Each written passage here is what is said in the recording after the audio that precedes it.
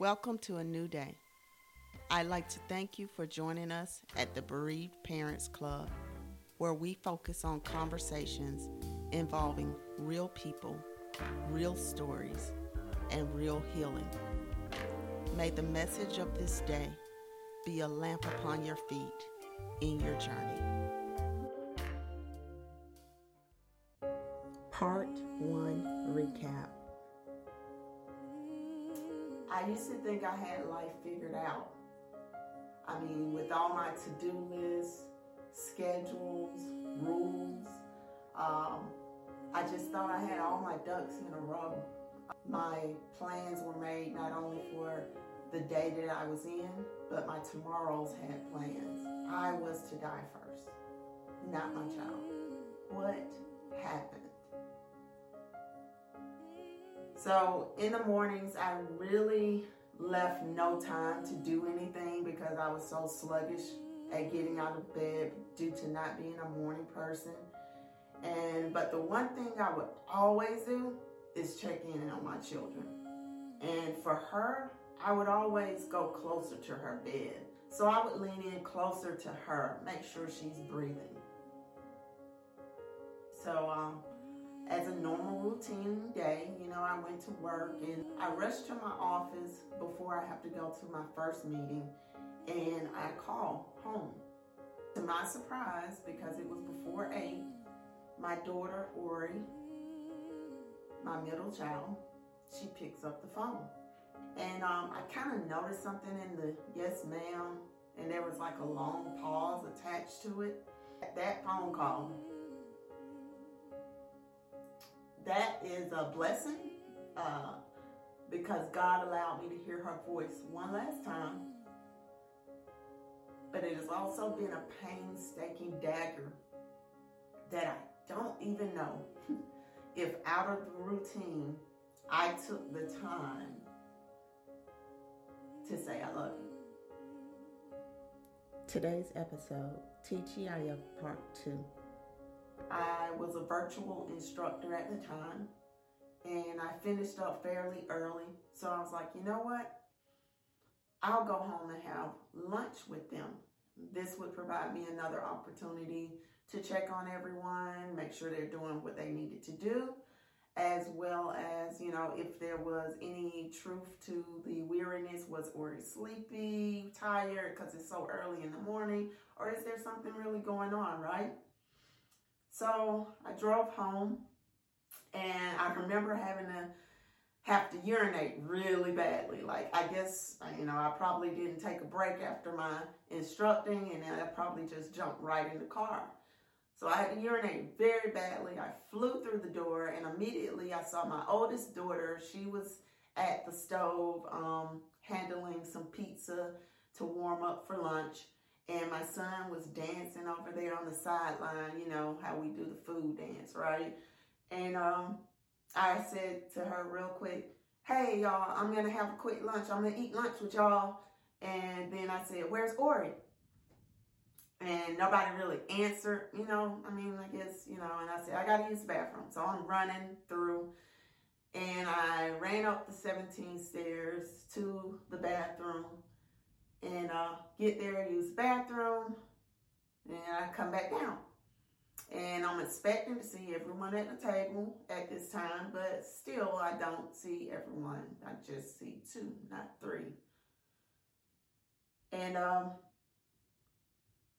so I asked the question again, where's Ori?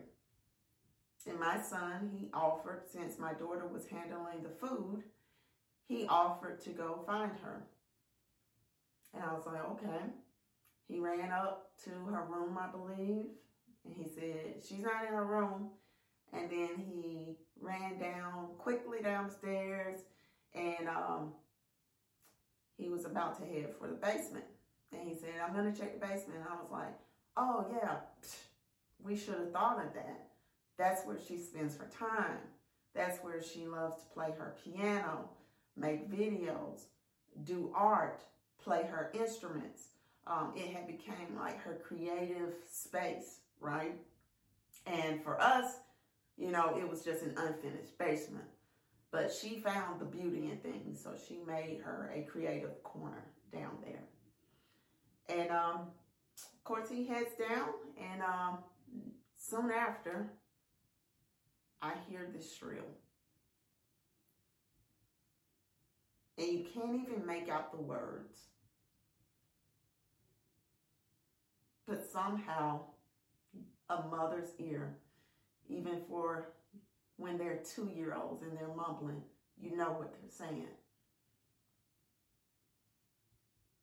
And I couldn't believe he had said what he said. Immediately, I started to head down the stairs, and then he met me about halfway. And I said, you go back up with your sister and stay. And I told her, I said, y'all stay up here. And I remember not wanting to turn the corner, but wanting to turn the corner because I had to get to her. Not wanting because I was like, no, can't be. But I did. And immediately I went into action. And the one thing that comes to my mind is I was just like, why is she so heavy? I mean, she barely weighed like 100. Why is she so heavy?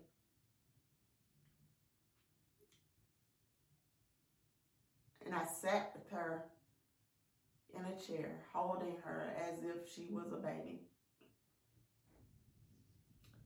And somewhere into all of the frantic, I had told my oldest daughter to call 911. And she's yelling down instructions to me. And one of the instructions was to perform CPR. And I was like, I can't. I just can't. And it wasn't that I didn't know how. I froze in the moment. And I knew. And she said, well, I'm going to come do it. And I said, no. No, you stay where you are. I'll do it. And so I start to try to perform CPR and it was like you're fighting a battle you know you're not going to win.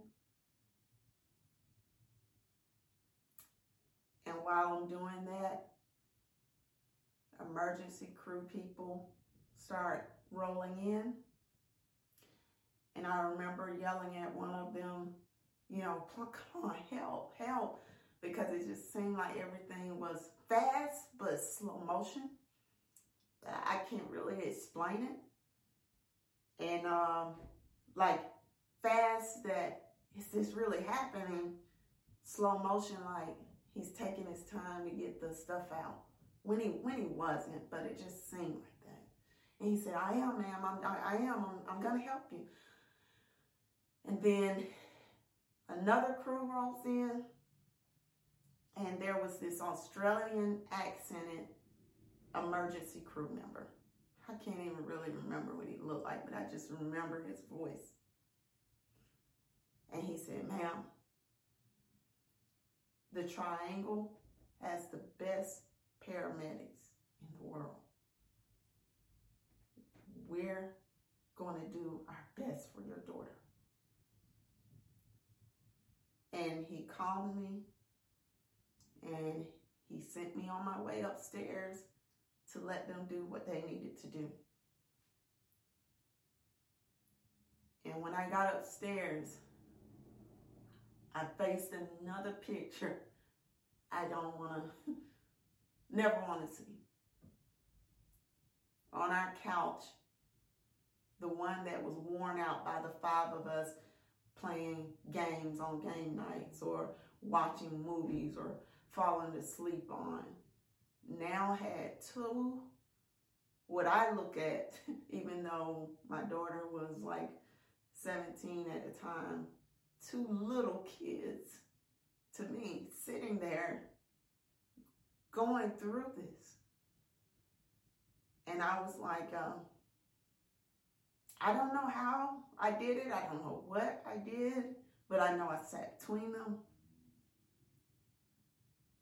And it was more the silence that comforted us,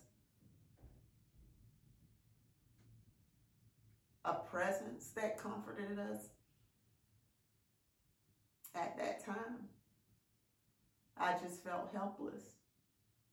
I didn't know how to, or I couldn't help the child beneath me, and I didn't know how to help the ones beside me.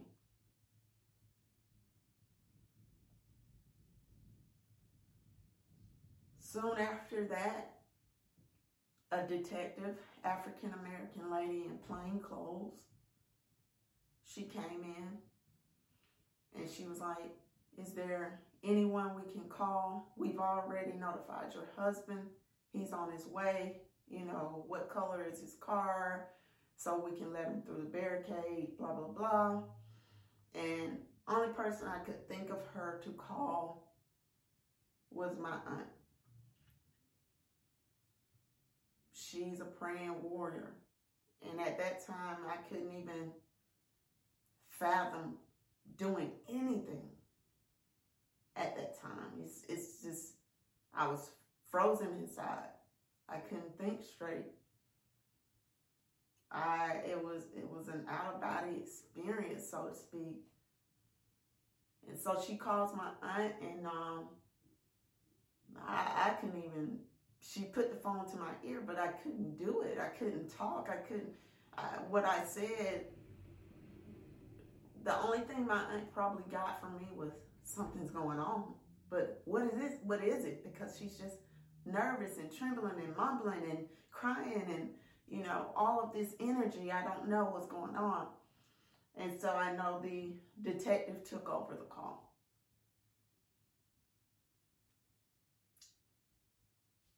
Fast forward to another moment. I remember the Australian accented individual coming up, and he said, we found traces of oxygen in her blood.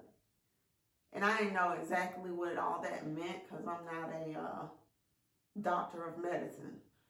So, but I could tell, like, oh, this is good. You know, this is, yeah, okay. Or is a fighter. Yeah, she's had seizures. She's had knockdown, drawn out concussions where she couldn't even walk, and I had to carry her to the emergency room. You know, she's been near death from the seizures in her sleep. So, yeah, okay, this is just another time. We're going to go to a children's hospital. We're going to stay there for a couple of days, and then, you know, we're going to come home, talk about it, you know, get whatever help we need. And, yeah, we're good. We're good. We're good. So, you know, so my emotions start to try to transfer to the recovery. And he offers for me to go downstairs again to speak to her. And I did, and I saw her hooked up to an oxygen mask, other things that they had down there. And in thinking about that, I was thinking about how important it is to breathe. I was thinking about my checking in on her in the morning, and I was like, if only I could go over and feel her chest rise again. If only she would just breathe. It's a beautiful day. Let the sun hit your skin. Take it all in and breathe. Just breathe for me, Lord. That's all I wanted. And I told her that. And I told her I loved her. Please don't hold your breath. Just breathe. 'Cause it's a miracle we can breathe. There's power